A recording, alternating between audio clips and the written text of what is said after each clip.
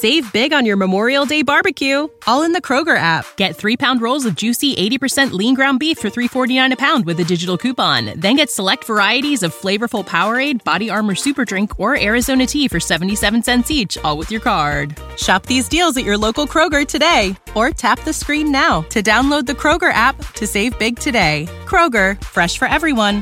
Prices and product availability subject to change. Restrictions apply. See site for details. In the show with it, because I think it's something that I know we've said a bunch of times, but definitely bears repeating, especially in a world of social media that we're in today.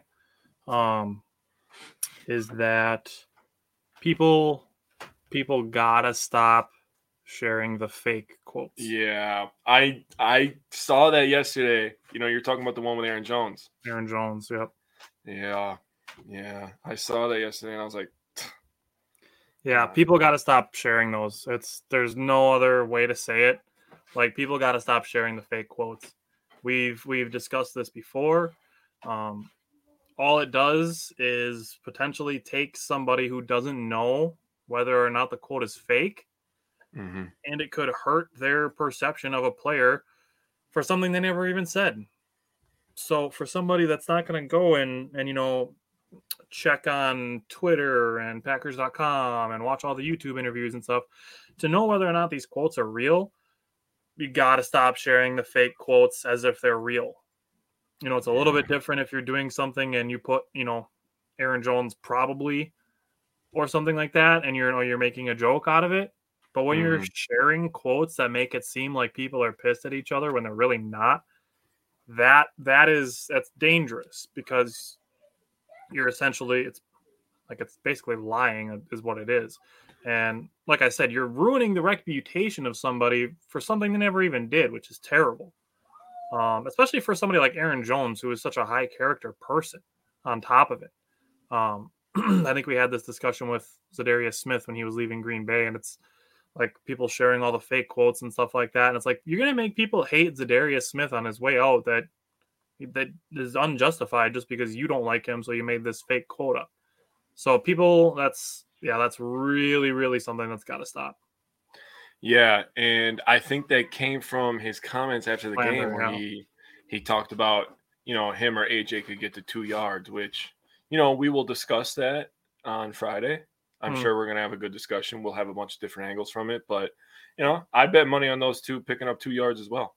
Sure. But he's not out there saying give us the damn ball and stuff like that. He didn't say that. Right. I agree.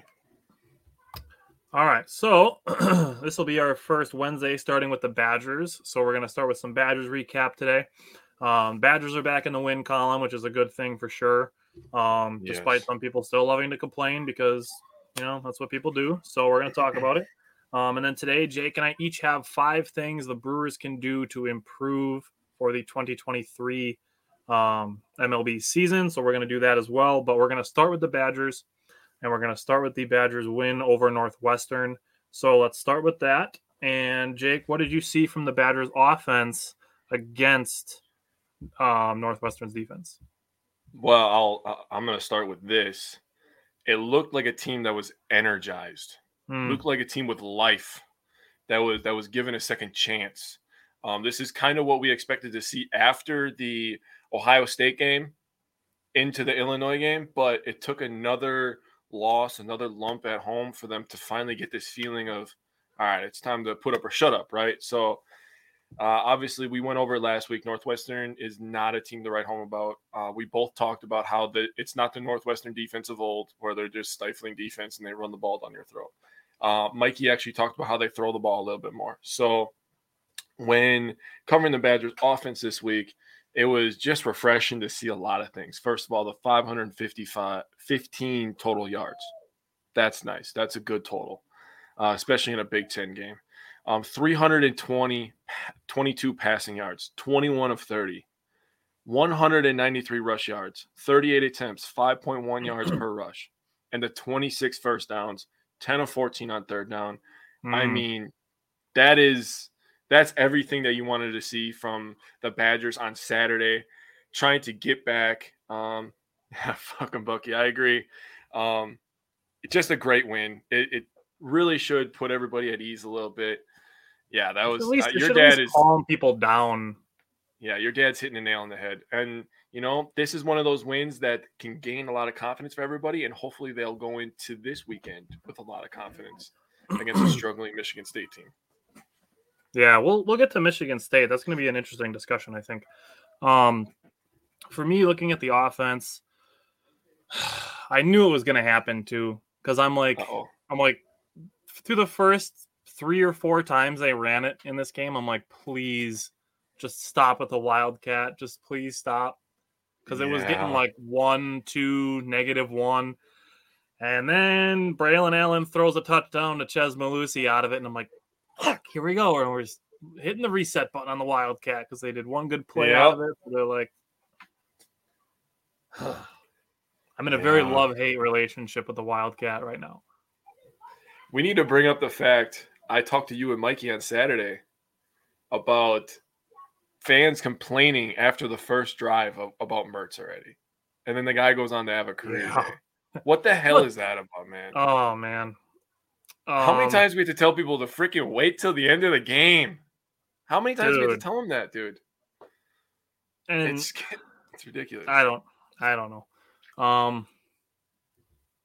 Yeah, that's definitely a possibility, I would say. My dad said it's probably part of the decision to fire before a game they could win to get them off onto a good step, which I think they were expected to win against Illinois, and maybe they were waiting until they lost a game that they should have won, because I don't think firing Paul Chryst after losing to number 3 Ohio State is really a fair situation. But firing Paul Chryst after losing to Wisconsin or losing to Illinois at home is a much different situation. That's a good point, actually. Which have you seen Ben Brust's rant about this? About the firing? About Illinois, the loss to Illinois? No, I didn't see it. I'm not paying attention to him anymore. I wish I hadn't seen it either, because it's just made me lose more respect for him. Because he's like talking about it, he's like, we lose to Illinois. He's like, we're a 7-point favorite to Illinois at home. He's like, that's a team we used to be 30-point favorites at. And it's like, dude, did you not expect them to improve ever? Yeah, right. Like they were just going to stay 30-point dogs to Wisconsin. Exactly. Like, did you expect them to just be like, oh yeah, no, cool, we're cool with having one guy in the NFL every 3 years? Yeah, they're not putting money into their football program or anything. No, yeah, it's not like they went and hired out a previously successful coach or anything. Yeah, I mean, he's bringing teams to Rose Bowls. I mean, he's worked in the NFL. No, that guy knows nothing. Yeah, I mean, we talk shit about wins at all time in Wisconsin. He probably doesn't really know much about the Big Ten, right? Yeah, right. so that rubbed me the wrong way. In addition to other things that rubbed me the wrong way with Ben Brust, but it is what it is. I said this to you this morning, and I'm going to say it again, and I'll probably say it again in a farther back segment. I think Graham Mertz is one of the best players on offense on the Badgers this season. Oh, 100%. 100%. And I think this game is allowing people to start to catch on to that, because who had a really good game today, or not today, this week on offense? I mean, other than DK? Other than Graham Mertz. Who else? Braylon Allen? No, a group of players that have not played well in about 3 or 4 weeks. Yeah, the whole line, yep. The offensive line played very well, and they actually rotated players in on the offensive line, which was interesting. Almost taking a page out of the Packers book. They actually rotated, I think 6 or 7 players on the offensive line. I know it was 6 at least, if not, like I said, if not 7. I should have asked Mike. He probably knows. But they rotated in a bunch of offensive linemen, and not shockingly, when Graham Mertz isn't running for his life and trying to make snap decisions and make something out of nothing, he had a really good game. Also, like you said, having a really good game was Kimari DK. I have lots of stats on Kimari DK later, but for him to have all those crossing routes and be able to make yards after the catch. I couldn't find yards after the catch either for Kimari DK, which is unfortunate. I couldn't find yards after the catch for college football, which is a bummer. College stats are hard to find, dude. It is. Are you by chance looking on new Livewire? I am. Yes, I am. It's a very good addition of Mountain Dew. Very underrated, I would say. Yeah, 100%. So the Badgers in the first half had 17 first downs. You mentioned the first downs. 17 first downs in the first half. They had 12 all of last week. Oh, my God. Kimmery DK had 7 receptions for 147 yards and 2 touchdowns in the first half. Graham Mertz was 11 of 16 for 204 and 3 touchdowns in the first half. That was the most on the road in the first half at Wisconsin since Russell Wilson. Wow. In 2011. There he is. He's getting put in the sentence with Russell Wilson. That's what we wanted to see. That's what we wanted to see from him. Hi from Greece. I got my Bucs shirt on today. Today is the Bucs' last preseason game. They start next Thursday, so next Wednesday will be our Milwaukee Bucks primer. So definitely make sure you tune into that one next week for the Bucks primer. Probably some talk about Giannis. Spoiler alert. Spoiler alert. Second half, it was good to see Keontez Lewis okay after being injured last week. And then Skylar Bell, he's just got one play to make, and he heard some footsteps on it. And I think it was a third down play. Yeah, it was a third down play. And he heard the footsteps, and he kind of pulled up and let the ball sail out of his hand. But, that is what it is. Armed it. And then, like I said, Kimmery DK being effective on the crossing routes led to his third touchdown. Dean Ingram was playing well late at wide receiver, actually, which was good to see. And as far as the offense is concerned, I think it's really good to see the offense respond well after missing a field goal on the first possession. Yeah, that's true. So we talk about, a word you like to bring up a lot is adversity. I'd say losing 2 games in a row, one of them being a massive blowout, the other one being a big loss at home to a conference rival, and then starting off the game after your head coach has been fired with a missed field goal, and then turning around and playing as well as the Badgers did after that, I think was really encouraging when we talk about things like adversity. So let's switch to the defensive side of the ball. What did you see from the defense that stood out to you? So defense played pretty well, in my opinion. I did write down a stat from when you brought up the offensive line, just to backtrack real quick. Only one quarterback hurry. That's what we're looking for. Also, only one pass defense for Northwestern. On the defensive side of the ball, the Badgers had 4 tackles for loss, 8 passes defense, and 4 quarterback hurries. So that's much better. We gave up 342 yards, 263 passing, 79 rushing. They had 18 first downs, and they were 3 of 13 on third down. So that third down disparity is really what killed us, or killed them, not us. Killed them. So I'm already in the frame of mind of the Packers. Sorry about that. You got a red shirt on today. Yeah, I know. I even put it on to remind myself, and I still messed up. I was talking about Packers all day with my coworker. That's why. So 3 of 13 on third down. That's not very good. That's you're gonna lose a lot of games doing that. I thought the defense did a really, really good job getting in and stopping the run in the first half. I thought they held them down very, very well. And then Graham Mertz just started to cook, and I think that gave the defense a jolt of energy as well. That's my opinion on it. But what did you see, buddy? So I saw, unfortunately, it was the 4th play, and there was already a penalty on the defense. Yeah. That was a little discouraging. But John Torchio made a really good pass defense on third down on that possession. That got a stand for the Badgers. Second possession, both of the safeties made really big plays. Torchio had a tackle for a loss, followed by Komoe Latu's first interception. Third possession, I saw the Badgers actually mixing up their blitzes, something that Jim Leonard is known for, is stunting blitzes and having guys coming from different areas. I saw some of that on the third possession for Northwestern, start to create some trouble for Northwestern in picking that up. Really just the entire first half, the defense was actually putting a lot of pressure on Northwestern, which was good to see.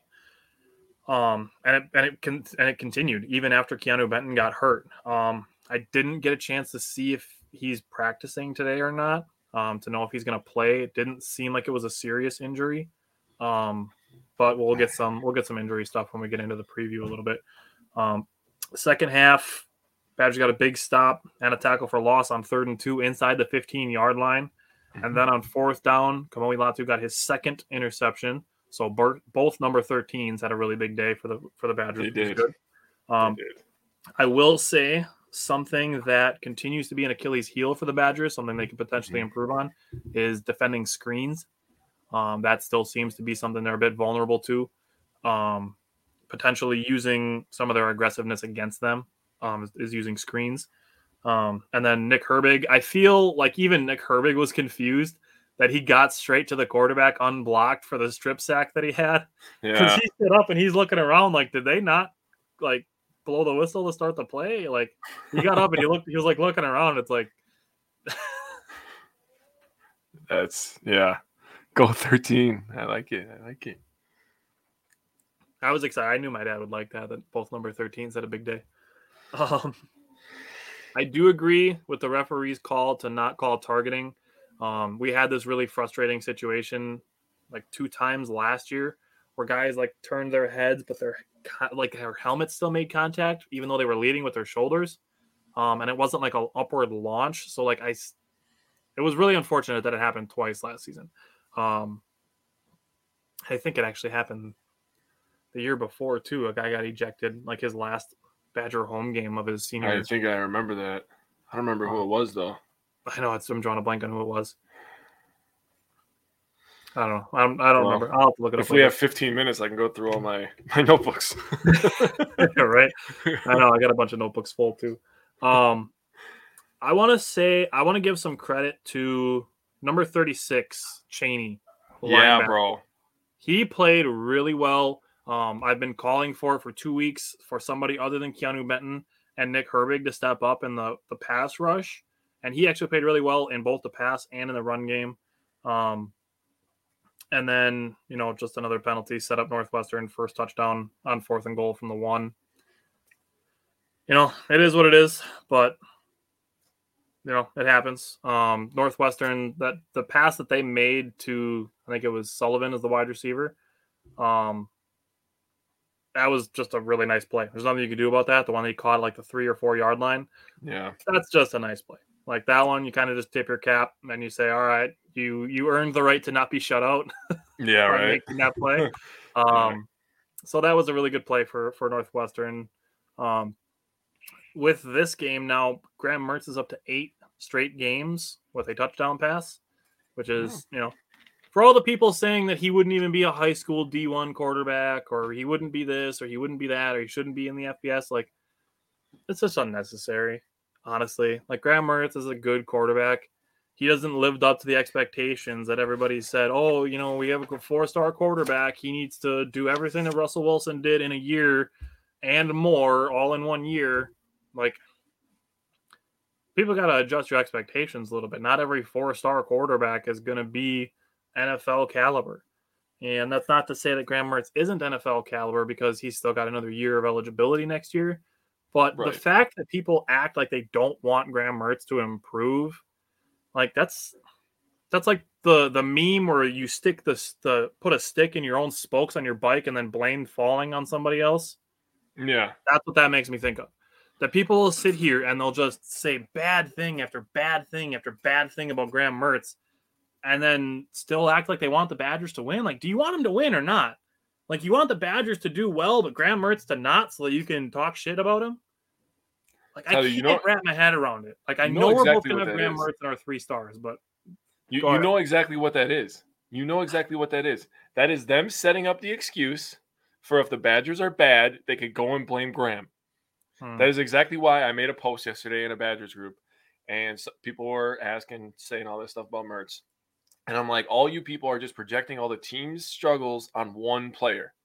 If somebody misses a tackle on defense, oh, man, Graham Mertz sucks. I can't believe this team lost to Illinois.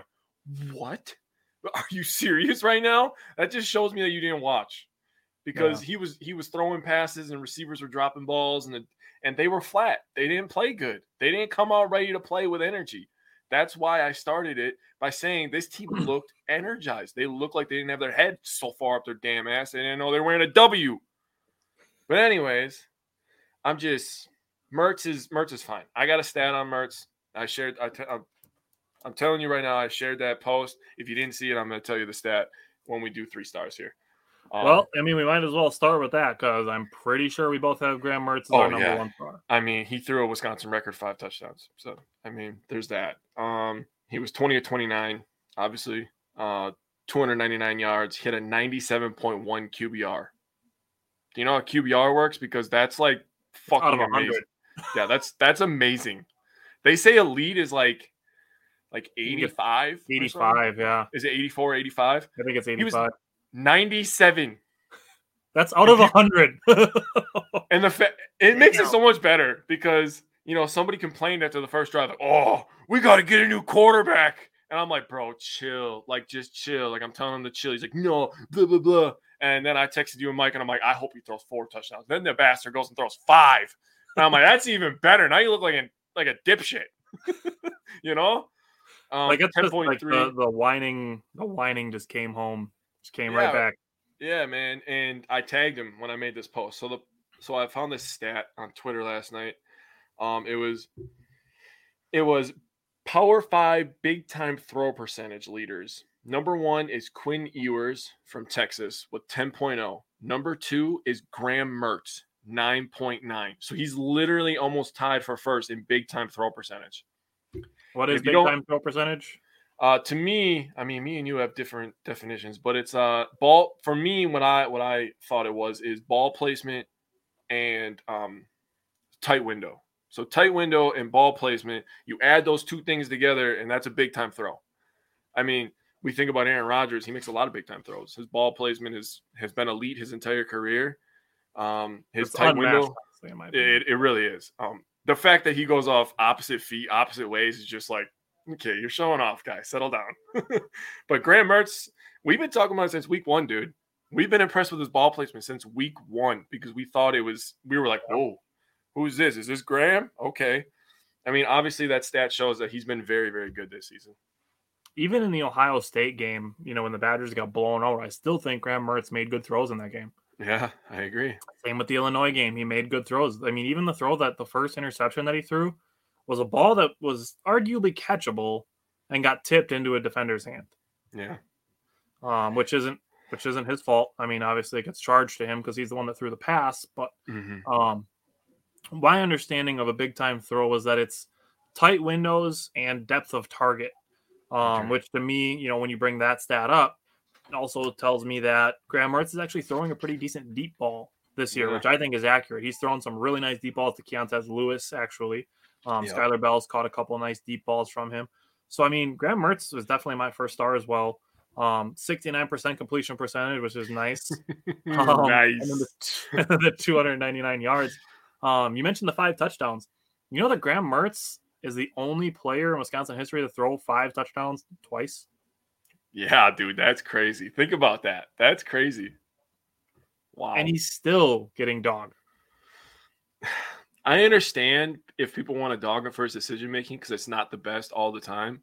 But if you're gonna dog him for that, give him credit for other shit. You know what I'm saying? Come on. That's the thing. Like, you ride the roller coaster, and it's like sure, the floor might be low, but the ceiling is high too. You can't ride all the way to the basement and then get out on the ground floor when the roller coaster is going up to the ceiling. No, I agree. What fun is that?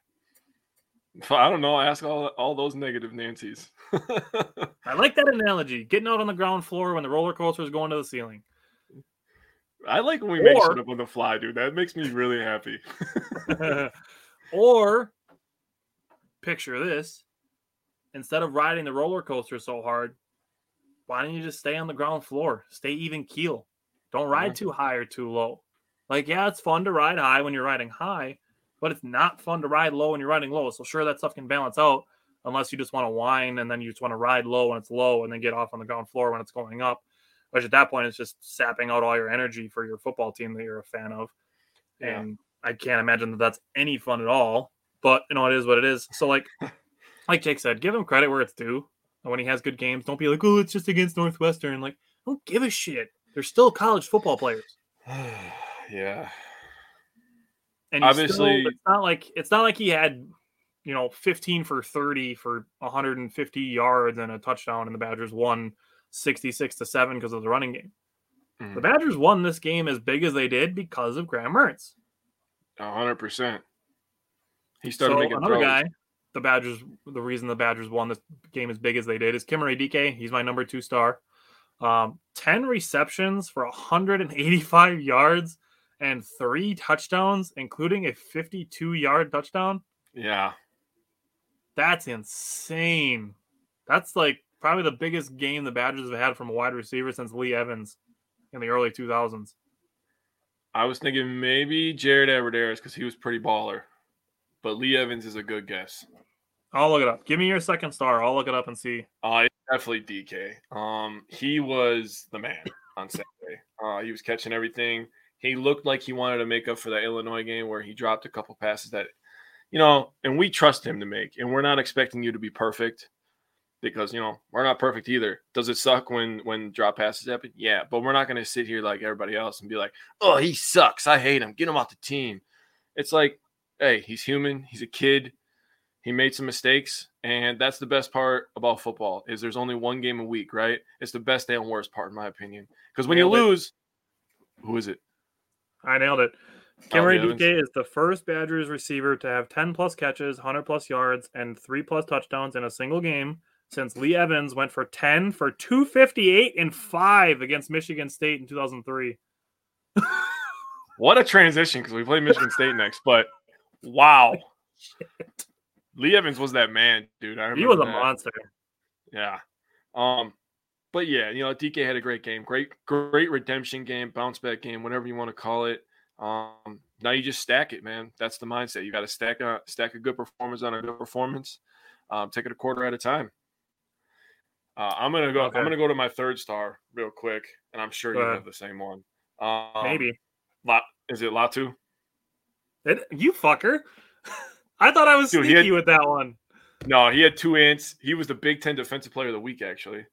Nice. He had 3 total tackles and 3 solo tackles. So he had a very, very good game. The quarterback for Northwestern, on his second interception, he looked like a college quarterback because I know he was trying to lead his receiver, but you can't lead your receiver and throw it to the ground right to the Wisconsin guy. It made it look like he was throwing to us, man. Yeah. I said when he made that interception, I'm like, we should send that tape to Romeo Doubs, because that's exactly the play that he dropped that touchdown in the end zone against the Patriots. That exact thing. You catch the ball and you roll. That's the exact thing that the Packers want Romeo Doubs to do. So I'm like, send that to Romeo. Like, that was what I said with that one. He'll get there. I trust Romeo. I like it. He's got natural talent. I meant it more as like a. I know. An example. But just so fans understand, don't give up on Romeo yet. I know there's on Christian Watson either, but there's definitely people giving up on both of them. I could tell you that. Yeah, I've seen it.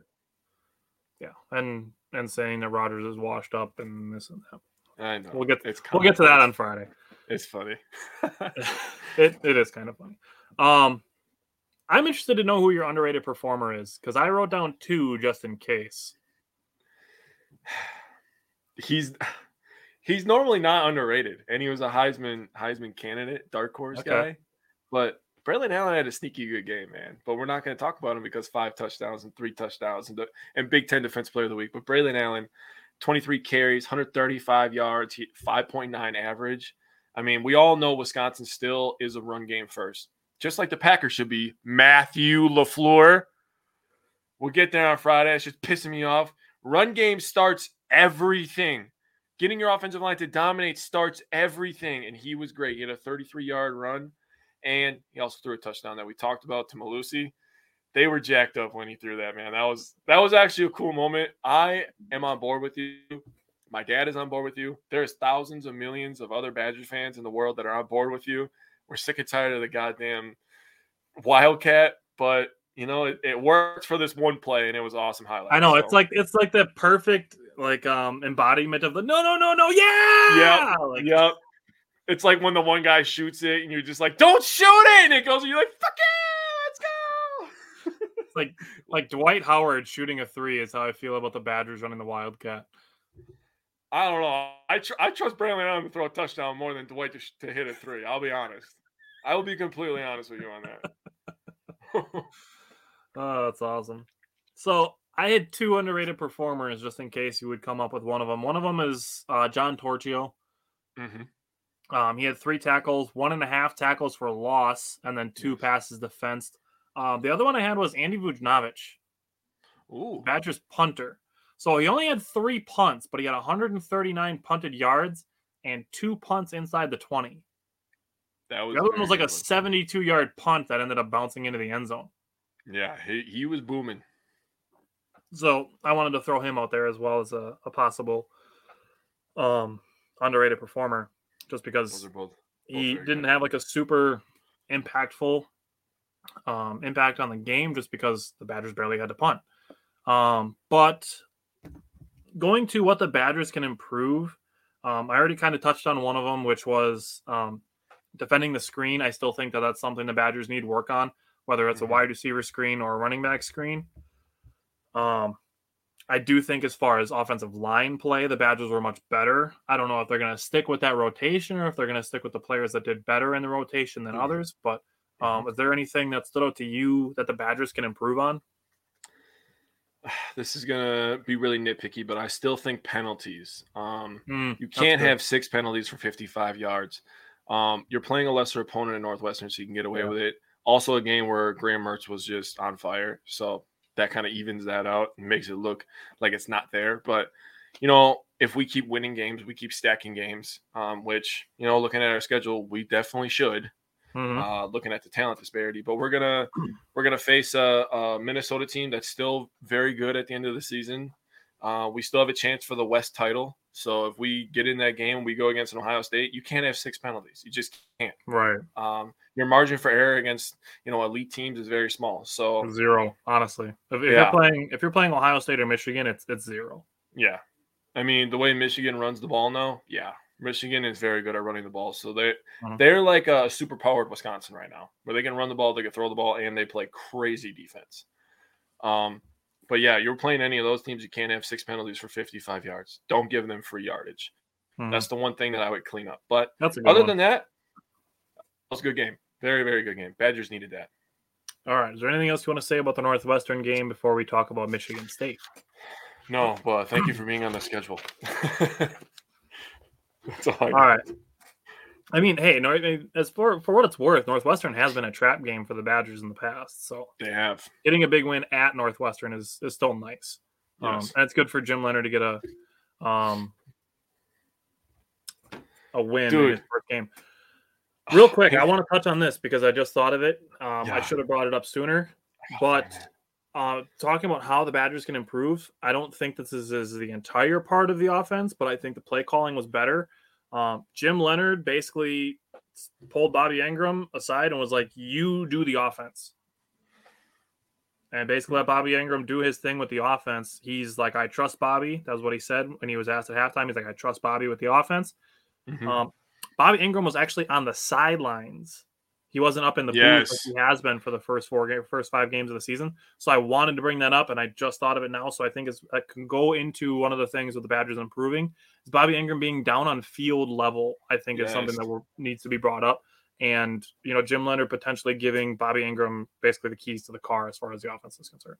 Yes, that was a great point. I wanted to bring that up too when I was watching the game. I like how they were telling the story about what his son calls him, and he calls him OG. I was like, call him OG. I should call my dad OG because that's a sick nickname. Did you see that Jim Leonard stat that they shared during the game? I did not.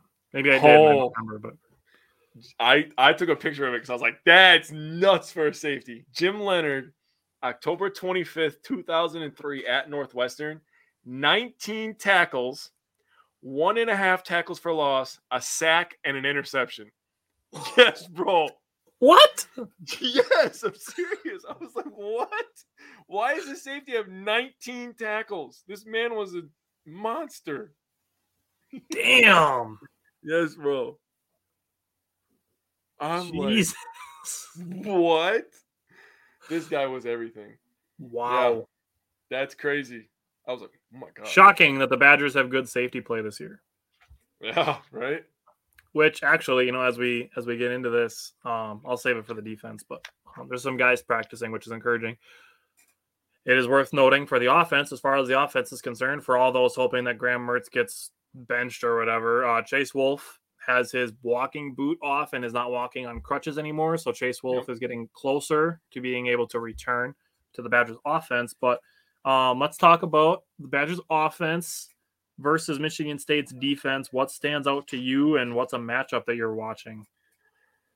Wow. So listen to this, man. Michigan State on defense. So their first game, they gave up 13 to Western Michigan. Yep. They gave up 0 to Akron.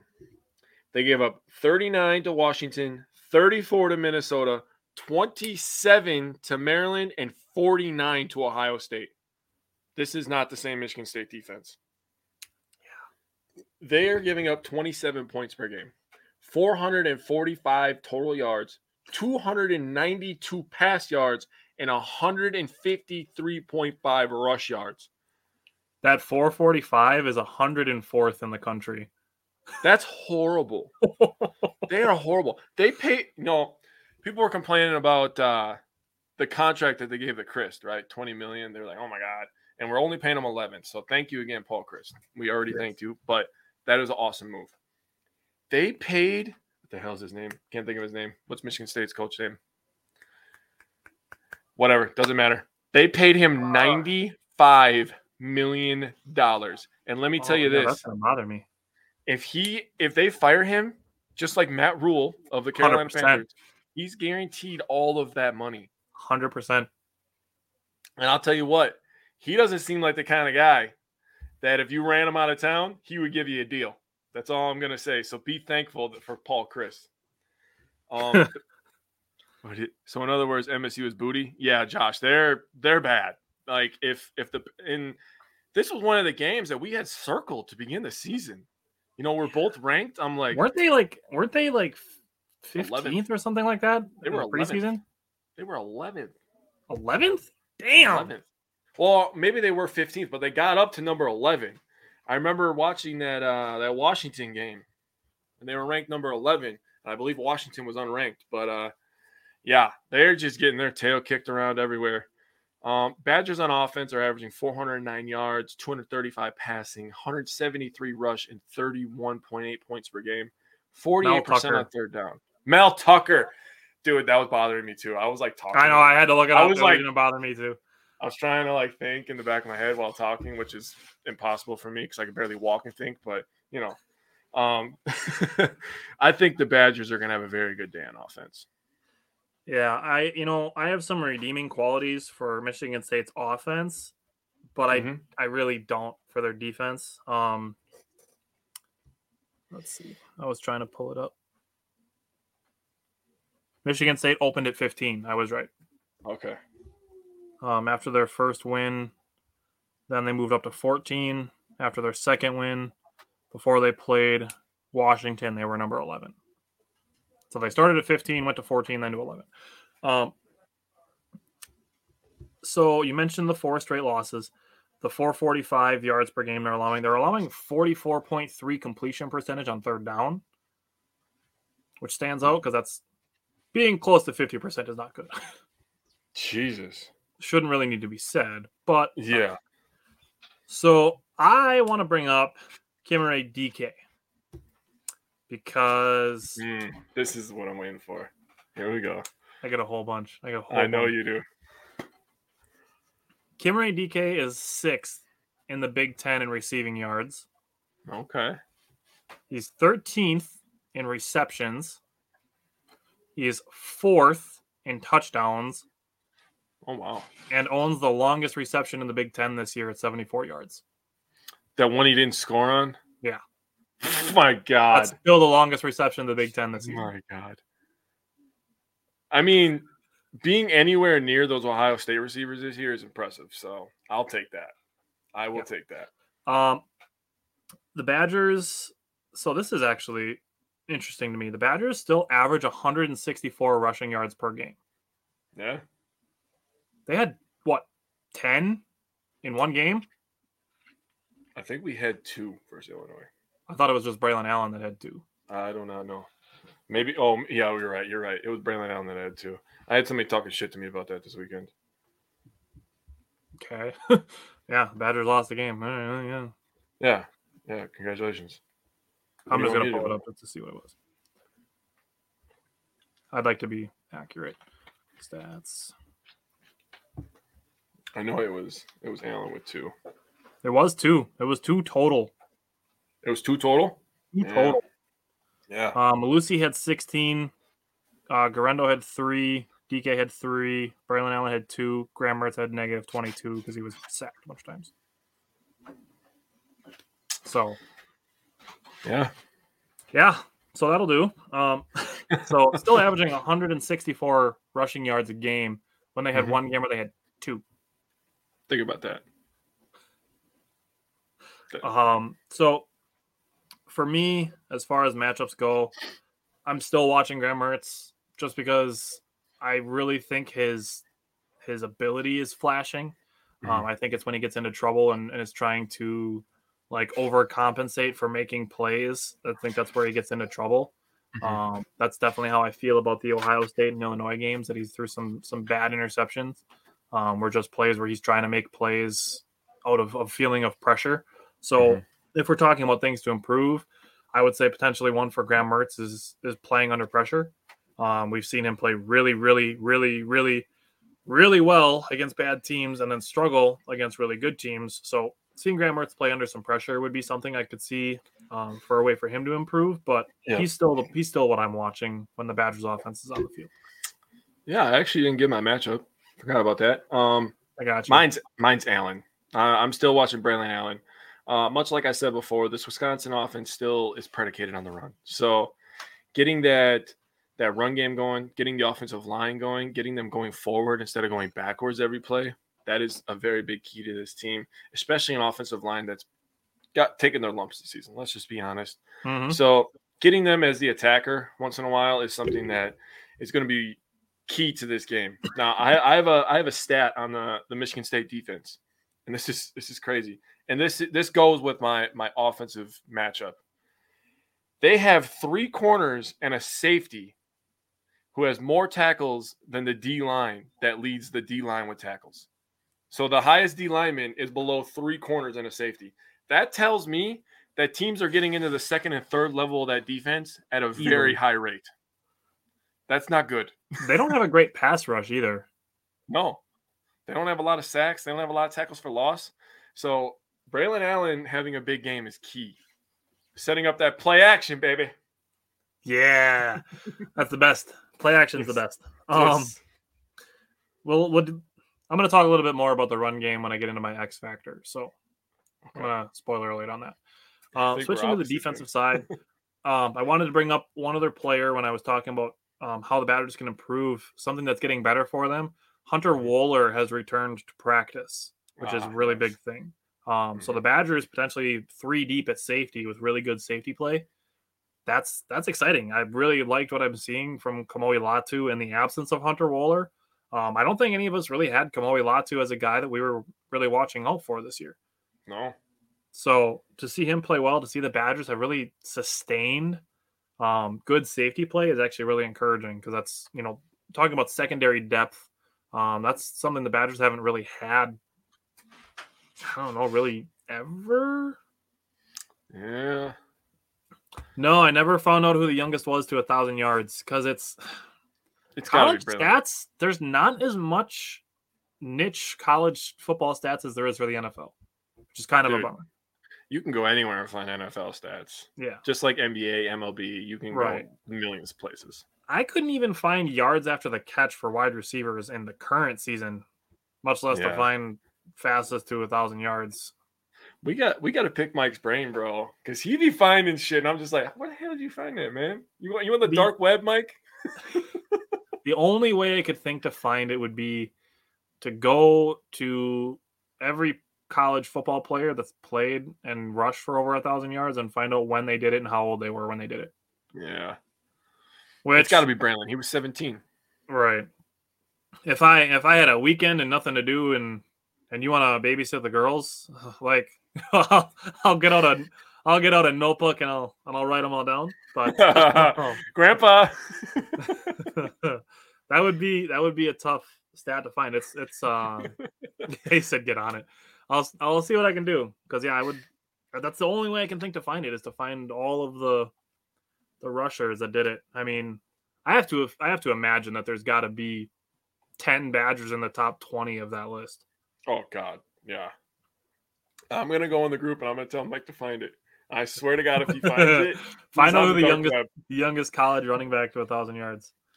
All right, so switching to Wisconsin's defense versus Michigan State's offense. I think it was Jim Leonard that said that they're expecting basically an FU version of Jalen Berger, for Jalen Berger to return to Wisconsin or to play against Wisconsin again. He's averaging, so this is interesting with Jalen Berger. He's averaging 4.8 yards per carry, which is pretty decent, but he's only averaging 3.0 in Big Ten play. He's getting his ass whooped the last couple of games. So he's basically padding his stats against lesser opponents. Akron and what was it, Central Michigan they played in their first game? Yep. Western Michigan. Okay. That was close. Central, Western. Do we really need to separate Michigan like that? Like, is it really that big that we need Central Michigan, Eastern Michigan, Western and Michigan? Upper Michigan belongs to us, you fuckers. That's ours. So the other thing I want to bring up. So I mentioned I didn't really have any redeeming qualities for Michigan State's defense. I do have one redeeming quality for Michigan State's offense, and that's that I don't want to underestimate Michigan State's quarterback, Peyton Thorne. So this season, he's got a 63.9 completion percentage, and he has 9 touchdowns and 7 interceptions. In 2021, he had 27 touchdowns and 10 interceptions. So that tells me that Peyton Thorne is actually capable of being a solid quarterback.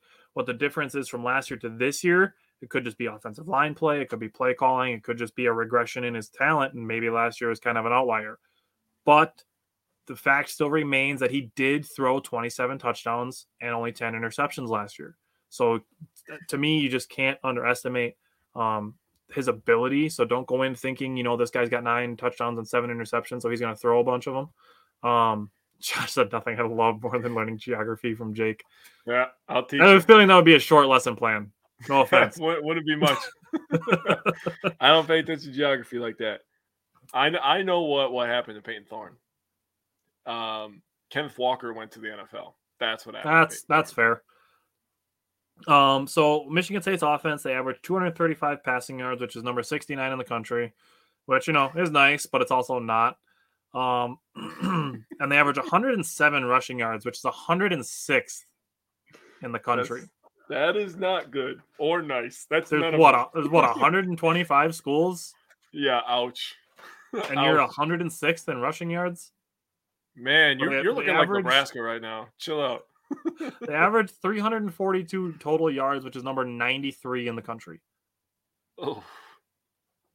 That's almost as many million they gave their coach.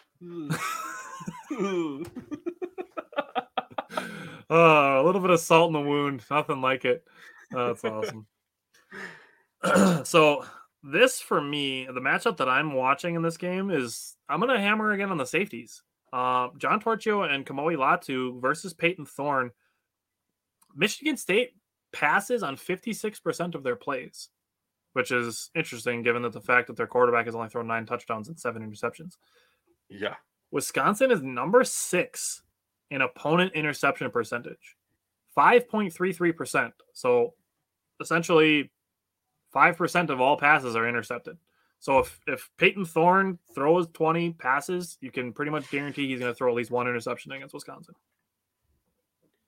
That's fine with me. He could throw 2 because that's what I predicted. Well, all right. Well, give me your Michigan State's offense against the Badgers defense and the matchup you're watching. So you went over a lot of the stats. Their third down percentage is 41%. So that's actually a pretty decent percentage. But my matchup, because you covered pretty much everything on the offense, their total yards, their pass yards, and they do have a seasoned quarterback. And I was looking at his stats, 6.9 average on passes, which again is nice, but not nice at the same time. Yeah. So 1,234 yards in 6 games. That's garbage.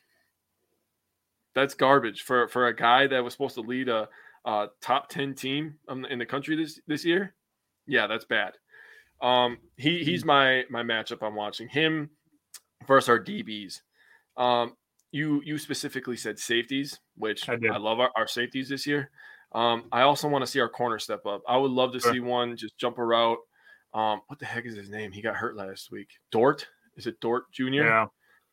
Yep. I don't know if he's going to be okay if he's coming back or whatnot, but I think he's our best corner. It's tough. This is back into the college football information thing that there's not a lot of it available because they don't have to disclose it. Yeah, I think he's our best corner. In my opinion, he's the most physical. He's not afraid to get in there and mix it up a little bit. But I think if he's able to come back, I was really scared actually last week talking about that because he went down and I was like, okay, he landed like flat on his back. Yeah, I'm like, okay, and he's not moving. I'm like, move your body. I'm like, he's not moving. That's not good. That means he's really hurt. Mm-hmm. But hopefully he's okay. We'll have to try to I can't believe how hard it is to find shit on college. I know it sucks. It's so annoying. It's so annoying.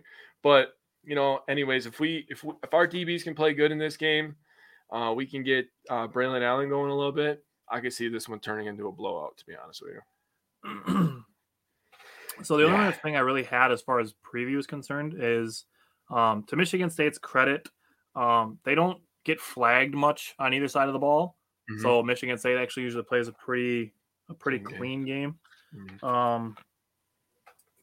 Let's see. So this was 3 days ago. Cedric is doing much better. He hit his head on the turf really hard and is communicating and in good spirits. That was 3 days ago that Jim Leonard said that. Okay, that's good. Other than that, nothing. That's pretty much it. Yeah. See, man, it's I hate it kind of. I kind of hate it. I'm like, I have to search for like 40 minutes to find these third down percentages, and you have to scroll through 100 damn schools. Mm-hmm. And then you have to count, and it's like, yeah, you kind of just have, honestly, with college football information, you kind of just got to get lucky that some of the beat writers are asking the questions you want answered. Yeah, that's really the only way you're going to find some of that stuff. Is to hopefully get a reporter that asks the question. Yeah, we're going. A lot of this stuff that I write down, I'll talk for myself, is off my own eye test. Stuff that I see, stuff that I'm judging with the Badgers, stuff that I'm judging with Michigan State in this example. Like, I'm watching their highlights, I'm watching their games, and I'm like, they're not very good right there, are they? Like D-line, they're pretty piss poor at D-line, in my opinion. Yeah, for me, like obviously looking up the statistics and stuff, Twitter is a really good place for interesting information, just because those guys have it all at their fingertips. Yeah. The stats that we can't find are given to them, so it's good when they relay those. Yes. The Lee Evans stat I got was from Bally Sports, so they have their own statisticians and stuff like that. We don't. Peters. We have just us. We are the statisticians. we are our own statisticians. So let's go into our X factors. For me, my X factor is Isaac Guerrero, and it's because Chez Malusi is out indefinitely, which does hurt the Badgers offense. He has been the Badgers' number 2 running back. Thankfully, Guerrero, who got hurt 2 weeks ago, is okay, and he's going to play. So Isaac Guerrero, for me, stepping up as that number 2 running back. And actually, the Badgers did use him at wide receiver a little bit. Not a ton, but a little bit. So for me, Isaac Guerrero, in the absence of Chez Malusi, is my X factor. That's very good. You're talking about a guy that was used a little bit at wide receiver. I'm going to talk about the number 1 wide receiver because, again, he makes everything go in the passing game. So if you listen to my matchup, I want to get Braylon Allen going because this offense still run first. But Mertz is going to need his guy DK to win his matchup, take the top off the defense, win those intermediate routes. DK's got to win. He's that guy. Dude, just send him on a crossing route every play. Yeah, he's got to win his matchup. After last week, if you cannot see how much he means to this offense, then I don't know what to tell you. He made a really big jump on my 10 touchdown bold prediction last week. Yeah. So I appreciate him for that. But, if DK can have another solid game, I'm not asking for 3 touchdowns. That would be absurd if he did that back. If he had 10 for 185 and 3 again, that would be insane. That's definitely Badgers history. I can guarantee Lee Evans didn't do that. I mean, yeah. 10 for 258 and 5 is insane, but back to back 10 for 185 and 3 would be in. I got to When you need mealtime inspiration, it's worth shopping Kroger, where you'll find over 30,000 mouth-watering choices that excite your inner foodie. And no matter what tasty choice you make, you'll enjoy our everyday low prices, plus extra ways to save, like digital coupons worth over $600 each week. You can also save up to $1 off per gallon at the pump with fuel points. More savings and more inspiring flavors make shopping Kroger worth it every time. Kroger, fresh for everyone. Fuel restrictions apply. Find that game. I gotta watch it, dude, because it's just gonna be a 10-minute, highlight reel of Lee Evans catching touchdowns. Oh, they're dropping back to pass this play. Oh, they scored. Oh yeah, it was Lee Evans again. It was Lee Evans again for the fifth time today. Yeah, that's Lee Evans. Yeah. Okay. Oh god, who the hell was that? That guy gets drafted.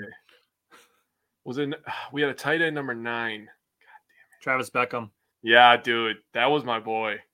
I thought he was going to be a monster in the league. I was like, dude, he's going to be a stud. So are the Giants. Yeah. Goddamn Giants. Ruining our players and then ruining our weekends. Fuckers. Yeah, right? Bunch of dicks. Yeah. Screw them. And then they're like, shove your cheese up your ass. Okay. No, it's the wrong hole. Right? Oh, Jesus. All right, buddy. What you got? Give me your key to victory. Key to victory? I've talked about it a bunch. Let's get this running game going. We need to establish the line of scrimmage.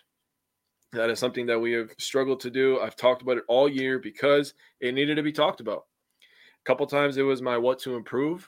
Sure. I talked about how to improve it. I talked about getting low, keeping your hands inside, but establishing that line of scrimmage. And, now without Malusi, and it's like the A.J. Dillon thing that Bryant brought up last week where – people don't appreciate those little 2-yard runs, those 3-yard runs, and I understand why they don't. If they're not like football fanatics and we're Wisco fanatics, but we're also football fanatics. I didn't try to do that. It just happened. You got to appreciate the 2-yard runs.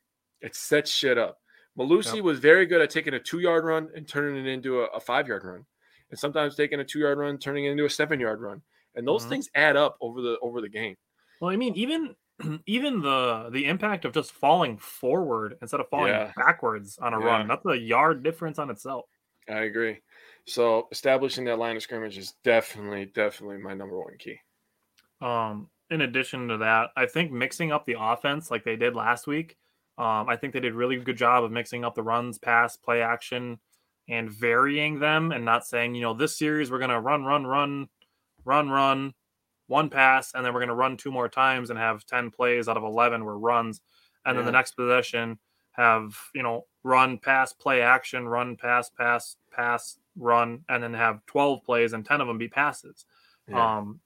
I think the balance, but not just having it balanced at the end and having this number and it be close to 50-50, but to vary them within the drives, to keep the defense on their heels, to not know what you're going to do next. I think is important as far as that goes as well. For me, my key to victory for the Badgers is to get momentum early, take the wind out of the sails for Michigan State, whether it be starting on offense and establishing the running game and presenting that balance, or if they start on defense and maybe forcing a turnover early and getting the wind out of the sails early and sending Michigan State home with their 5th loss in a row. Ugh. Yikes. Yeah. I don't give a shit about Michigan. Neither do I. Fuck them. All of their teams. All of them. I don't like any of them. I don't care. Those poor Lions fans, screw them. Pistons. I mean, honestly, aside from Michigan's football team, which has gotten good in the last few years, when have they had anything good in Michigan besides early 2000s when the Red Wings and the Pistons were good? Long time ago. I mean, the Tigers were pretty good back then too, weren't they? Yeah, I guess the Tigers. But they're not good now. Yeah. I bet they regret paying Javier Baez what they have. No, I really don't think Michigan doesn't seem like a baseball state to me.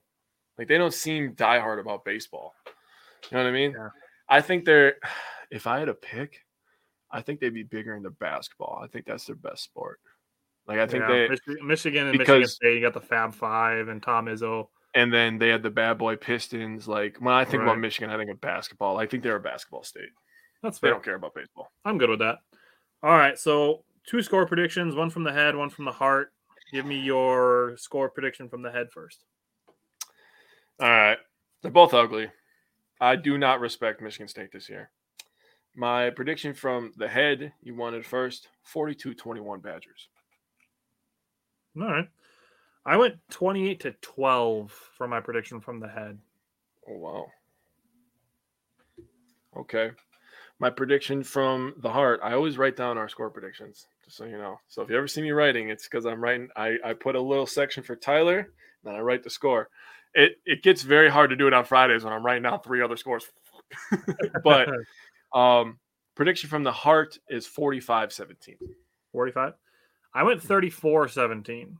So we both predicted 17 points for the Badgers. Or for the Michigan State against the Badgers. For our heart. Okay. I always like to see who's closer. And when I look at our scores, I kind of average them out. And I'm like, okay, Tyler trusts our defense more than me. I trust our offense more than he does. Let's just meet in the middle and we just smack the hell out of everybody. What do you say? I'm in. All right, buddy. I mean, half the time we're pretty close on them anyways. So. Yeah. You know, Cody was the only one last week in the comments. He predicted that we were going to score 45, I think he said. And we scored 42. So Cody was very close last week. Our friend of the show, Cody Zeese. If they made the field goal, it would have been 45. I know. He would have been spot on. But I'm not going to tell him that. He'll have to watch the show and find out. Or listen, I guess. Yeah. All right. So do you have anything else you want to say about the Badgers before we talk about the Brewers a little bit? No, let's talk some Brewers. All right. So in keeping with the form that we've done with the Brewers throughout the 2022 season, at the end of the week, we had been asking, what can the Brewers improve? How can they improve it? We did this coming out of the All-Star break, and then we just kind of did it week by week until we got to the end of the season. And it's like, okay, now it's time to put up or shut up. It comes down to execution. We know what needs to be improved. We know how to improve it. Can they do it and make it in the playoffs? Unfortunately, the execution wasn't there. The Brewers didn't make the playoffs. So we did positive takeaways in our top 5 moments last week, and now we're going to do some things about what the Brewers can improve on for the 2023 season. Jake and I each have 5 things. I think we're going to have some really interesting stuff in this segment, if I say so myself. I'm not as confident in my Brewer stuff as I am my Badger stuff. I'll be honest on air, but I still think that all my stuff is valid. I'm excited to hear what you got. You got a good baseball mind, man. I try. All right, so my number 5, I'm gonna go 5-1 just because I think that's where my emphasis lies. Because I think like my number 1 thing that I wrote down was the thing that stood out the most, and then as I went down, I had to think harder. So I'm gonna go from 5-1. My number 5 thing was injuries. So I asked myself, and I kind of put the thought out there, did the shortened spring training and the lockout where players didn't have access to the medical staff potentially affect the Brewers? It's not every team struggled with injuries as bad as the Brewers. The Brewers got just absolutely hammered by injuries this year. Corbin Burns, Christian Yelich, Rowdy Tellez, Colby Milner, Devin Williams. William Amos. Like, those 5 guys are like the only ones that didn't spend time on the injured list. Oh, that's where you're going with it. I meant you meant all the players on the injury list. I was like, bro, I was going through those last night. Those 5 are the only ones that didn't. Yeah, that's nuts. And even mentioning Rowdy Tellez, he did have like an ankle injury that kept him out for like 3 games. They just didn't put him on the injured list for it. Yeah. So, Christian Yelich being healthy was one of my positive takeaways actually from last week because he played 152 games this year. But for me, what the Brewers can improve on, getting back to the 6-man rotation like they had in 2021, I really think that could help benefit the starting rotation, is having the 6-man rotation healthy. So next year, if that's Burns, Woodruff, Peralta, Lauer, Ashby, and Hauser, and having that 6-man rotation, that seemed to work really, really well in 2021 to keep all the starters healthy. And then, I asked the question of, did the lockout and the shorter spring training potentially have an effect on the injuries? That's something I'm going to keep an eye on in 2023. So seeing the impact of a full normal offseason has in 2023, that'll be something I keep an eye on. Stearns did say that they want to keep, or they will keep, the core of the team intact. Yep. To me, you can't say the core of the Brewers without Corbin Burns and Brandon Woodruff. You just can't. There's no core that exists on this current Brewers team that doesn't include both of them. That's where it starts, in my opinion. I agree. You start with those two names. It's probably those two, Yelich and Willy Adames, and Devin Williams. If I had to pick 5 players that you would describe as the core of the Brewers team, those are probably the 5. Yeah, man. If we're gonna talk about his comments, and he brought that core quote up, and then he talked about the trade, getting rid of Hader hurt the team more than he thought. He's paying those motherfuckers. I'm telling you right now. Oh yeah. He's paying them both. And that, to me, I have more that I'm going to discuss with this, but I've mentioned that I think Tyrone Taylor and Hunter Renfroe are both getting traded. I am going to double, triple, and probably quadruple down on that by the end of this segment. Okay, bet. So I'm hammering so hard on the outfield for next year. I know you are, buddy. Not fucking around. So my first one was also stay healthy. When I was going through the injury report last year, or for this year, 37 rows. Now, each row only has one player and explains the injury. 37 rows. I mean, there's people on there that were on there multiple times, obviously. Yep. And it does. I didn't write down the extent of all the injuries. I was going to go through and write down this guy was out. I'll have an article coming out on Fansided about it soon because I wrote an article about it. It was over 2,000 words. Okay, so look forward to that because I was not writing 2,000 words in my hand. Yeah. So there's that. It's hard to get consistency and get continuity, and there's all those C words in sports. Continued growth, whatever. I was trying to think of a third. But 37 rows of injuries. The Brewers just need to stay healthy. They have plenty of talent on this team. I agree. Hi, Dad. For me, my number 4 was team batting average. So, there's a lot to be made about batting averages and stuff like that. This is part of the reason. I'm assuming that's one of my children on my wife's phone saying, "Hi, Dad."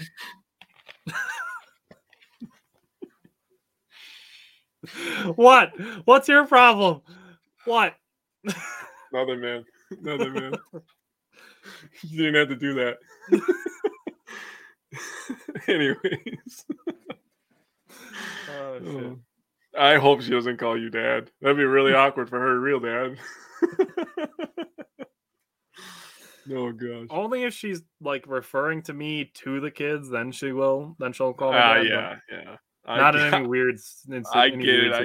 I get it. It was just the way you said it. It was funny. Okay. Anyways, so starting with the catcher position, looking at Omar Narvaez, who's a free agent, I think he's likely going to be let go.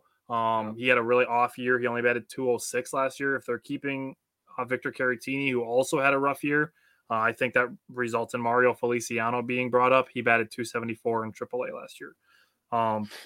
With Courtney Center actual dad is listening to. Oh shit, I'm gonna get punched.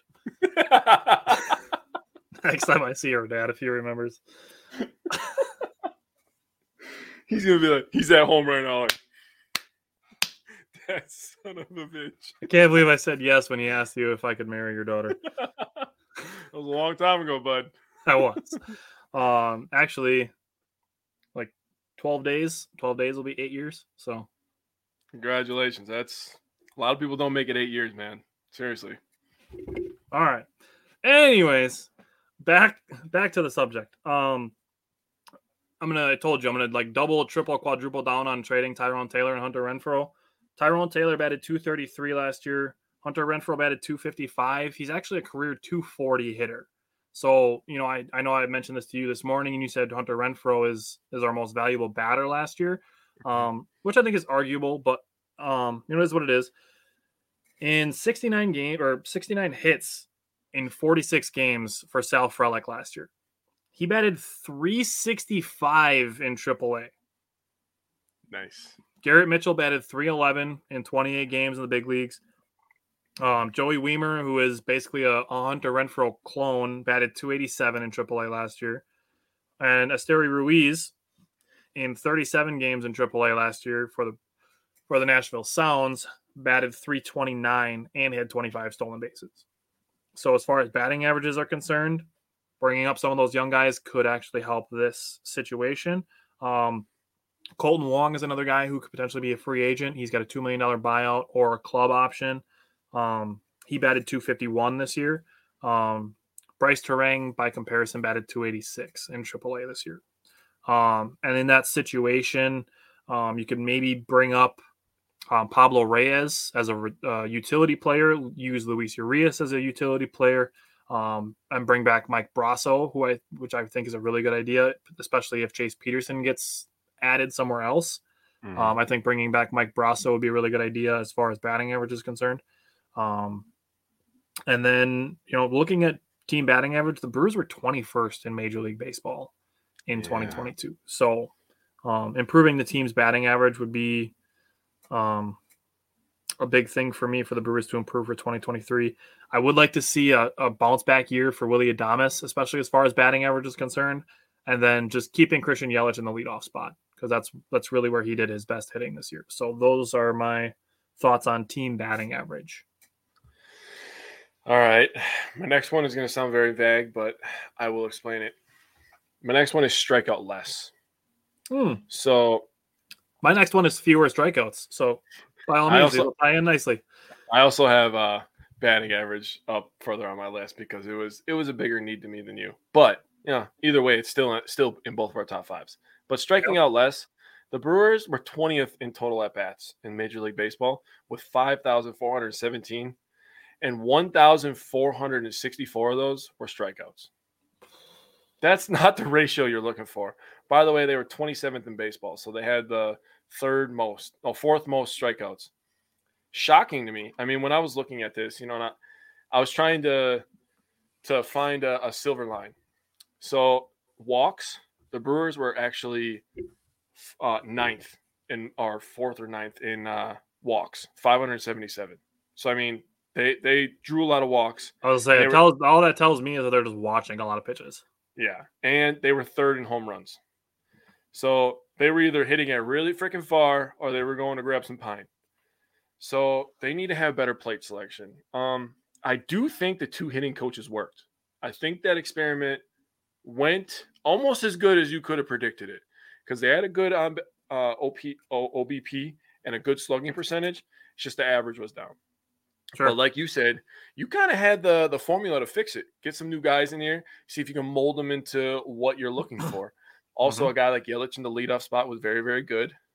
Dude, look at the Brewers drafts for the last 3 years. Yeah, just all they do is draft high average, high on base, high walk, low strikeout guys.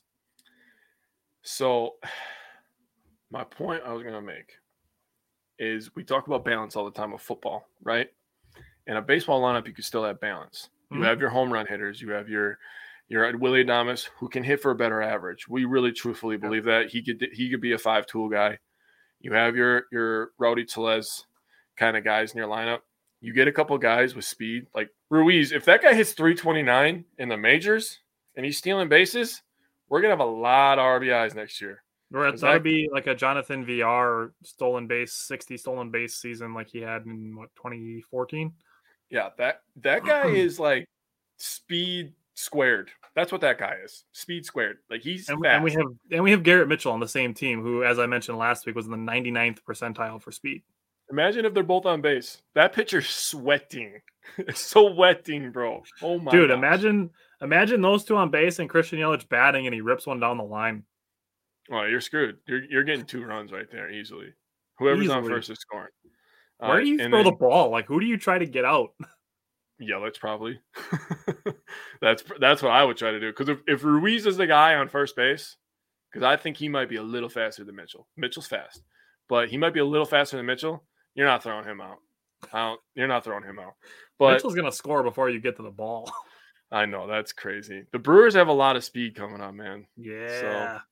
So, yeah, that and my speed, the speed that I'm talking about, will fit in with my next point. But I'm gonna let you go real quick. All right, so As far as the young guys are concerned, as far as fewer strikeouts go, Garrett Mitchell does need some work in this area. I think the learning curve going from the majors from AAA, I think, is something that might have, affected him, which, I would expect, especially when you come in late August and you're like, all right, we're trying to win a pennant here. So, strap in. We're trying to make the playoffs. Yeah. But looking at strikeouts, it was pretty rough. Christian Yelich struck out 162 times in 154 games. Willie Adames struck out 166 times in 139 games. Ugh. Hunter Renfroe struck out 121 times in 125 games. Andrew McCutcheon struck out 124 times in 134 games. And Keston Hiura struck out 111 times in 80 games. Oh my God. Oh my God. Yeah, that's rough. That is a horrible, horrible ratio. So if we're looking at guys to potentially call up and replace some of these guys, I'm looking at Mario Feliciano, Pablo Reyes, Bryce Terang, Esteury Ruiz, Joey Weimer, and Sal Frelick. So Pablo Reyes in 99 games, 67 strikeouts. Not bad. Mario Feliciano, 77 games, 52 strikeouts. Not bad. Mm-hmm. Bryce Terang, 131 games, 118 strikeouts. It's a little high. His average was a little bit lower. But he still had a pretty good year in AAA. Joey Weimer in 43 games, 34 strikeouts. That's not bad. That's a little bit lower of a percentage if we're talking about the comparisons that I'm going to keep making between Weimer and Hunter Renfroe. That's a little bit lower of a strikeout percentage. And then we get to my man, Sal Frelick. Doing my research for this segment, I really fell in love with Sal Frelick. 46 games in AAA, only 16 strikeouts. Oh, wow. Bad on ball. Dude, that's like one strikeout every 3 games. That's a good ratio. When we got dudes striking out once a game, at least. Bro, you know what I was going to say about Hira is, what was the number, 111? 111 in 80. 100 of those 111 strikeouts, I could almost guarantee you that 100 of them were high fastballs. That dude does not lay off the high fastball. Neither does Tyrone Taylor, to be honest with you. Yeah. But the thing about Hira is he likes the ball low. He hits best when the ball's low in the zone. So it's like, why the hell are you even swinging at it up there if you don't like it up there? I don't understand baseball. But anyways, I just wanted to get that point out there. I would love to know the next gen stats on that. How many of his strikeouts were on high fastballs? That would be something that I would like to know. I don't want to see that chart. I do. I want to see it. I mean, we already know the stat is disgusting, so we might as well just 111 strikeouts in 80 games is a lot. That's bad. That's gross. But Sal Frelick, to play 46 games and only have 16 strikeouts, that's insane. Yeah, that's a good ratio. Yeah. So give me your next area the Brewers can improve. This one is these are all pretty self-explanatory in my opinion. But sure. Be aggressive in free agency. I would like to see the Brewers actually go in. We had this conversation so much with the Packers, right? Because the Packers were draft and develop. And I understand that mindset. It works. Obviously, we know it works. The Badgers are very big on developing players. We always have 3-4 year starters. Same with the basketball program. The Brewers, I want one team, and the Bucks kind of adopted it. They go hard at the trade deadline. I mean, going to get PJ Tucker a couple years ago, just making big time moves, in the season, in the off season. I mean, going to get a Bobby Portis. I mean, stuff like that really sets you up for the next couple years. So I would like to see them trading Sam Merrill and 2 second rounders for Grayson Allen is still a super underrated move. Oh, it is.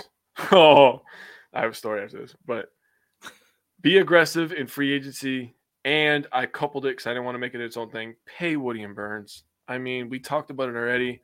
That shouldn't even be in the question. That should be like literally the first even, and second things on David Stern's to-do list. I was going to say, it shouldn't even be on the board. It should be like, I'm doing that, so I need to write that down. Like, just do it. Like, don't even question it. Call them up. That's the first thing that happens. Let's lock these guys down, and then let's go make our moves after that. Chess moves, baby. That's what I'm saying. All right, so my number 2 is a more consistent bullpen. Mm-hmm. I mean, Jake Cousins and Luis Perdomo showed flashes. I think health is a big deal when it comes to the bullpen, especially when I bring up those two. Those two both said spent a lot of time on the injured list. Even before Hader was traded, the roles in the bullpen were a little bit inconsistent because Hader dealt with the family emergency issues, and then he was on the paternity list. Brent Suter had a baby last year, so he was on the paternity list for a little while. Justin Topa and his wife are expecting a baby now too, so he might spend some time on the paternity list next year. So congratulations to Justin Topa. But looking at defined roles is what I'm looking for from the Brewers bullpen next year. Going into next year, going into 2023, Devin Williams is your closer. Yes. I get why Craig Counsell tried to use guys in different situations because you're playing the matchups. But going into 2023, you spend spring training and you say, Devin Williams, you are the 9th inning guy. If there's 2 outs in the 8th and there's a matchup that favors a right-handed pitcher, and you say, hey, Devin, you want to go for a 4-out save today? Sure. But in a save situation, unless Devin Williams has pitched the 2 days before, Devin Williams is the 9th inning guy. Period. I think having roles will be better for the mental part of the game. Right. I think it's as far as the preparation thing is concerned. Mm-hmm. So going from the 9th inning to the 8th inning, I think you pick up Brad Boxberger's club option and you say Brad Boxberger is the 8th inning guy, depending on matchups. From there, Brad Boxberger, he actually had a 2.95 ERA in 2022. Mm-hmm. So he actually pitched pretty well for, all the shit that I think he was all right. He was one of our better ones. I think you also bring back Trevor Gott. He only made $725,000 last year, and he was actually a pretty solid pitcher. He had a 1.03 whip. Only Corbin Burns and Devin Williams had a lower whip than Trevor Gott, despite him having not a great ERA. All right. That tells you that he might just be a little bit unlucky. Yeah, I agree. Holby Milner pitched pretty well last season. His ERA kind of ballooned on him towards the end of the year. Holby Milner was a really good find for the Brewers last year. Yeah, he was awesome. Peter Strzelecki, I think he starts the Brewers, starts 2023 in the Brewers bullpen. He actually had a 2.83 ERA and a 1.23 whip in 35 innings for the Brewers in 2022. So I think bringing back Peter Strzelecki into the bullpen is a good move. And then Matt Bush. So he's actually under contract for 2023. I think like Trevor Gott, his ERA, he's a better pitcher than his ERA suggests. Mm-hmm. Matt Bush has, honestly, he's got some electric stuff. He's got a really good fastball and a nasty curveball. Yes. Matt Bush had a 1.04 whip. His fastball is real. That fucker is real, bro. Like that'll he's one of the fastballs when you put that on the bottom outside corner. Yeah, that's one of the fastballs. I'm like, I don't want to stand in the box for that. I'm good. So, like I said, with him, he's a better pitcher than his ERA suggests, and his whip shows that. Both of them had an ERA over 4, but a whip that was under 105. Yeah, which is nuts. What's up, Tim? So, I think those two being back, I think the fact that their ERA was high is something that gets you back. Trevor Gott on a bargain. I mean, he made, like I said, he made $725K last year. Yeah. I mean, that's veteran minimum stuff. I mean, you can easily bring him back for that. Pick up Boxberger's option, keep Strzelecki, Milner, and then you have Devin Williams and say you are the 9th inning guy. Jake Cousins and Luis Perdomo can both, give you innings. Luis Perdomo, he showed some pretty good flashes in long relief. I know there was one specific game where I think it was Hauser came out after like 2 2/3. And I'm like, all right, Perdomo, let's get the last of this 3rd inning. And then let's pitch a clean 4th, 5th, 6th. And he did exactly that. Mm-hmm. So, and there was one where it was the Rockies game. The one where he gave up the 4 runs that allowed the Rockies to tie the game when they were up 5-1. and he gave up those 4 runs. The day before that, he had pitched 3 scoreless innings. So Perdomo has shown himself to be capable outside of some isolated incidents. I agree. All right, give me your number 2. All right, this is where I bring up batting average. So, like you said, they're 21st at 235. Their on-base percentage was 14th at .316. That's All not right. bad. You can live with that. You can live Right. with that with the Brewers pitching. With the home runs, yes, you can live with that. You can live with that. And the slugging percentage, they were 10th. Obviously, you just talked about the home runs. We had a lot of doubles this year. Yep. 0.409. So basically 40% slugging percentage. That's pretty damn good. If they could just raise the average, say we get into the Get into the 250s. I was gonna say 250, but I don't want to go crazy because I don't want to go nuts. But if they league average was like 242 this year. If they even if you get at 250. Yeah, at 250, 245, 250, this team is monster and with a 250 team average. Yep. With that pitching that they have, bringing back Woody and Burns, making them feel good, which would be great for morale, by the way. Paying those guys, that would definitely show like, okay, they're going all in. Like, they're going to take care of us too. So just raising that average just 10 points, and that is a lot. Yes, I understand over the course of a season, that's a lot of at-bats to raise it 10 points, but this team is more than capable. We have more than enough talent to make the playoffs and be a 245 team average. Right. And I really believe if they can get to 250, they'll be World Series contenders. Yeah, and I think with that, as far as the batting average is concerned, I think Willy Adames and Luis Urias are both bounce-back candidates for next year that batted really low. I also think with 2023, when the shift is banned, that Christian Yelich and Rowdy Tellez are going to benefit from that. What's up, Taylor? I think those two are really going to benefit from the shift being banned. It felt like there was 100 times where Christian Yelich hits like 110 miles an hour off the bat and grounds out to short right field. Bro. And then he hits him right up the middle, like over the pitcher's mound, and there's the freaking shortstop or third baseman standing there. It's like, God damn, man! If you would just be in your normal spot, they can still do that. They just can't put an infielder in short outfield. Yeah, that'll be nice. That'll be nice, and definitely, like you said with Tellez, I think he might be the one that'll improve the most. Cody, thank God you weren't here 15 minutes ago. All right, Cody. So this is gonna tie in perfectly. Like I said, I've said this probably 3 times already, and I'm gonna say it again. My number one thing for the Brewers is hitting with scoring position, with runners in scoring position. Me too. I mean, it wasn't a secret that we knew this was going to be the thing that Brewers could improve on the most, was hitting with runners in scoring position. Yep. The Brewers were 20th in majors, 245 as a team. The Dodgers were number 1 at 272. That's 27 points higher. That's not okay. That's a lot of points. Yeah. So looking at the Brewers, Willy Adames was the Brewers' best with runners in scoring position at 301. He was the only guy above the Dodgers' average as a team. Yep. Andrew McCutchen was next, and Rowdy Tellez tied at 264 with runners in scoring position. It's not enough. Christian Yelich was next, 241. Hunter Renfroe, 236. And then looking at the guys potentially for free agents, Colton Wong was 202 with runners in scoring position. It's starting to hurt now. 237. It's starting to hurt. This is starting to hurt. Tyrone Taylor was actually 311 with runners in scoring position, but in a smaller sample size. Yeah, I'm just not I like his talent, but I'm just not a Tyrone guy. And with the guys coming up, I'm ready to move on. Yeah. I think he batted like 211 this year, something like that. Yeah.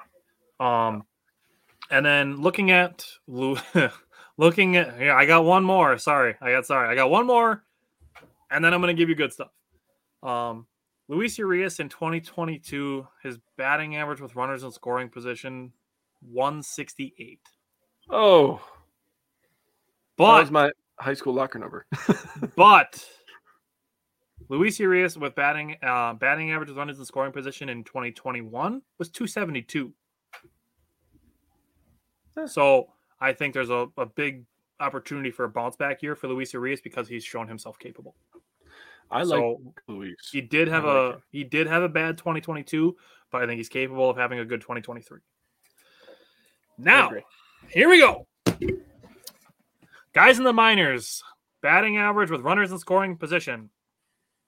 Mario Feliciano, 301.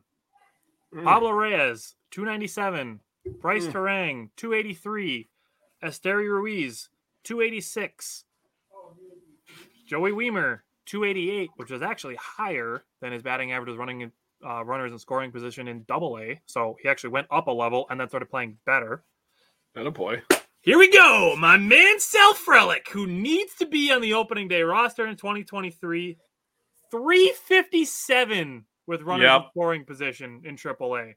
Put him up there just for that stat alone. He needs to be on the opening day roster. I don't give a shit what you have to do. He needs to be on the opening day roster.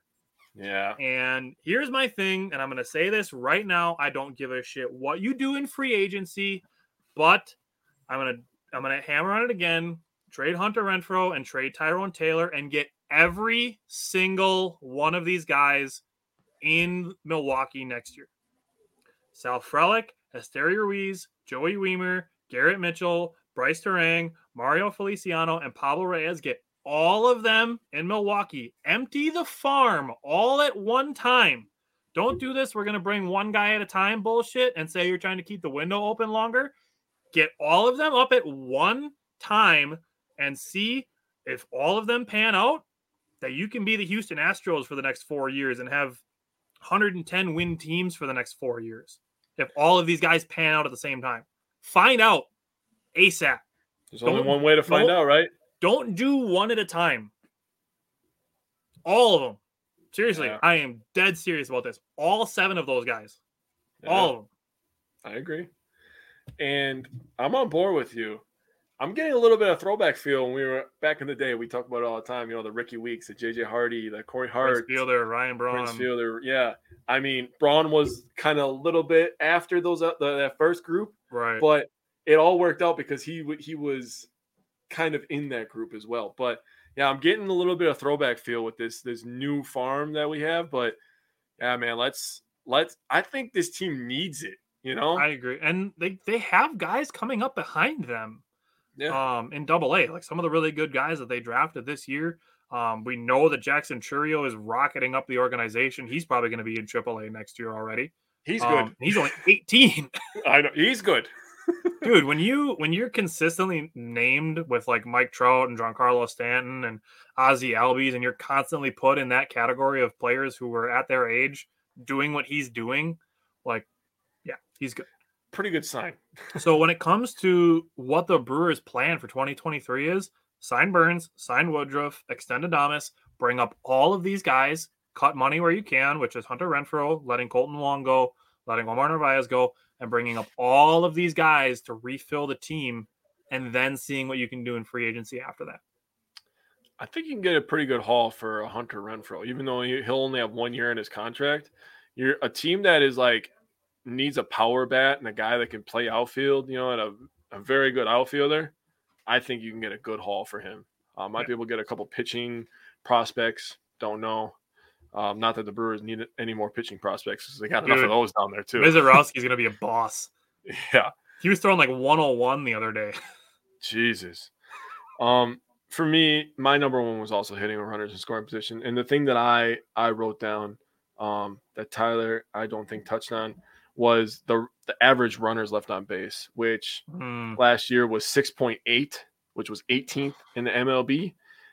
In 2021, it was also 6.8. So it's a reoccurring theme, something that needs to change. Obviously, our current roster that we have isn't working. So why not bring up some young new blood? And you're talking about Sal Frelick. God, that just makes me drool. He needs to be on the opening day roster. Taylor, I like Hunter too. Hunter's my guy. I established that early in the season, but it's a business at the end of the day. And he made $10 million this year and hit almost 30 home runs in like 125 games. He's a good player, but if we can bring a young guy up and have club control of him for the next 5-6 years, and we can get that same production at a lot less money, yeah, I'm on board. Yeah, he made $10 million last year, and he's going to get a raise. So, I mean, Taylor probably has been a thing for forever, but I'm just going off the last 2 years, kind of trying to stay a little bit more recent, like this last season and the year before, when, Burns really became like a star. I mean, obviously Woody's been good for a while. Peralta's been a pretty decent guy. His name's been going up for a while, but, we have 2 horses, what they call them. We have 2 aces. So it's time now. I mean, you don't always get 2 aces like this. I mean, Burns and Woody, they're special. And it's hard for the Mets to even do it. And one of them was already in their organization. And they have twice as much money to spend. I agreed. You got to win with pitching like that. So the Brewers, Stearns has a busy offseason to figure some shit out. Yeah. And when it comes to Hunter Renfroe, I mentioned his batting average and his strikeouts. I mean, he batted .255 and he's a career .240 hitter. Yeah. So, I mean, there is an argument to be made that he overachieved a little bit. So, if you're a small market team like Milwaukee, you need to capitalize on that, honestly. Yeah. Especially for a guy who's going to be a free agent after 2023. Yep. And if you're looking for a small market team, like I said, to be potentially cutting salary, to have more money to pay other guys, which is what I think the Josh Hader move was an attempt to cut salary, because a small market team, you cannot be paying a reliever $15 million. You just can't. No. Unless it's the last move you make when you're doing free agency and the rest of your team is already set.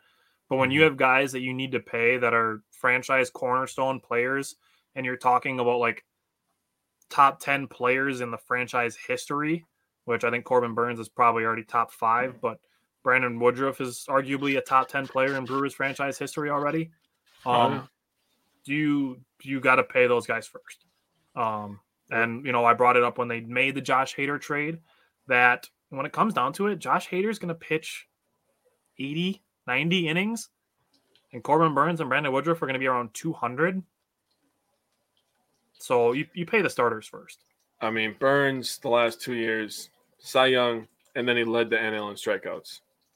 I don't know about you, but I'm paying that guy. Yeah. Pay him twice.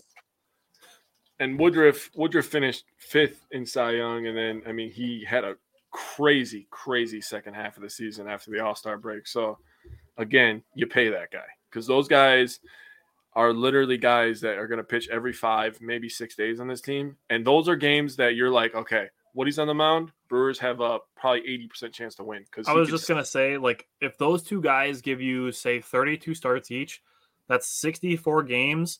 Out of those 64 games, I think you pretty much put those 2 in 64 games, and you say with those 2 on the mound, you probably win about 45 of those games. Oh, yeah. I agree with 2 guys. That. I agree with that. Oh, God. Cody, don't do nothing crazy, man. We still have to get through the Friday show with Bryant. Yeah. That guy is just – I love Bryant, but I feel like he'd be a bad friend to hang out with. I would get in trouble with him, man. When he was here in Wisconsin, too, he was by himself. His wife wasn't with him, so he had an opportunity to let loose a little bit more, too. Oh, no. I wish, man, I'm so sad looking at those pictures. I'm like, of course, I planned a freaking family weekend. That one weekend, like, how'd that work out, man? Like, oh, well, it is what it is. Next time. All right, but I will die on this hill. I will go down with this ship. All 7 of those guys need to be on the Brewers opening day roster next year. I'm on board. Let's start the hype train. Let's start the hype train, baby. Yeah, that'll be a big hype train. You're going to need a big train and a big caboose for that one. I can't post a picture. It was Chicago. Oh, bro.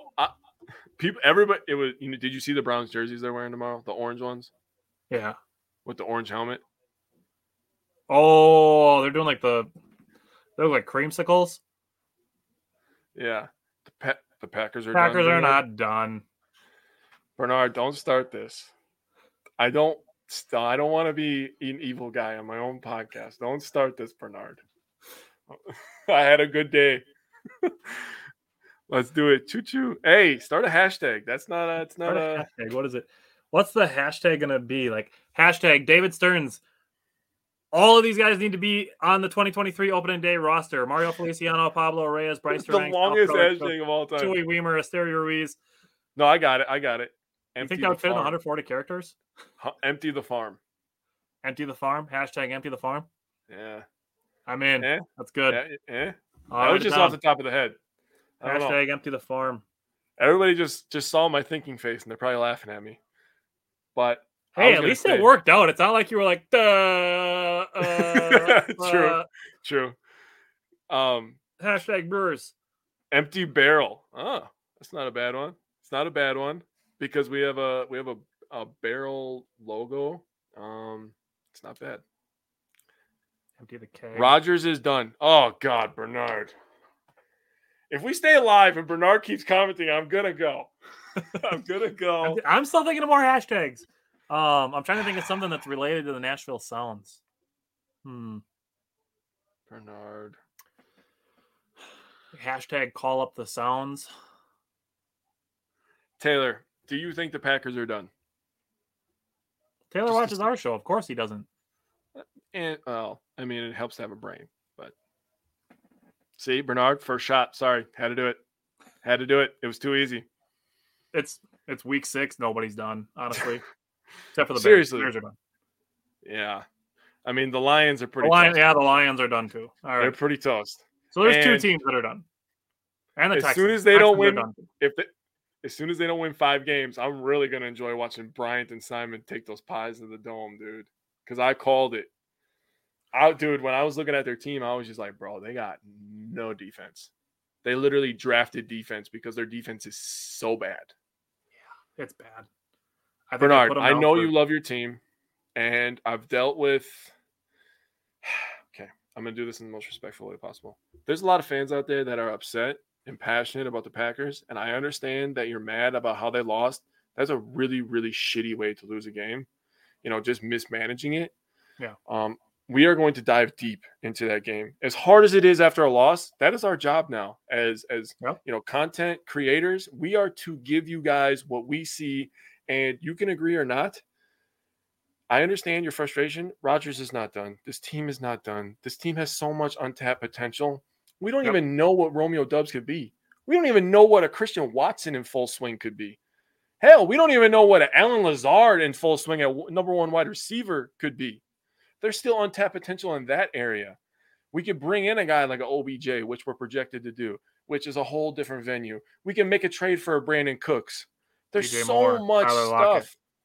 Yeah, there's so many variables into this that we could go to. The team is not done. It's a shitty way to lose. But, you look at the ways to improve and you work off of that. But saying Rodgers is done, come on. I wouldn't bet against Rodgers. I really wouldn't. That's so 2018, man. I don't know. Is hashtag empty the farm the best we got? Should we do hashtag call up the Sounds? Hashtag empty I want to do something with the Sounds because that's where all those guys were. They were all in AAA with the Sounds.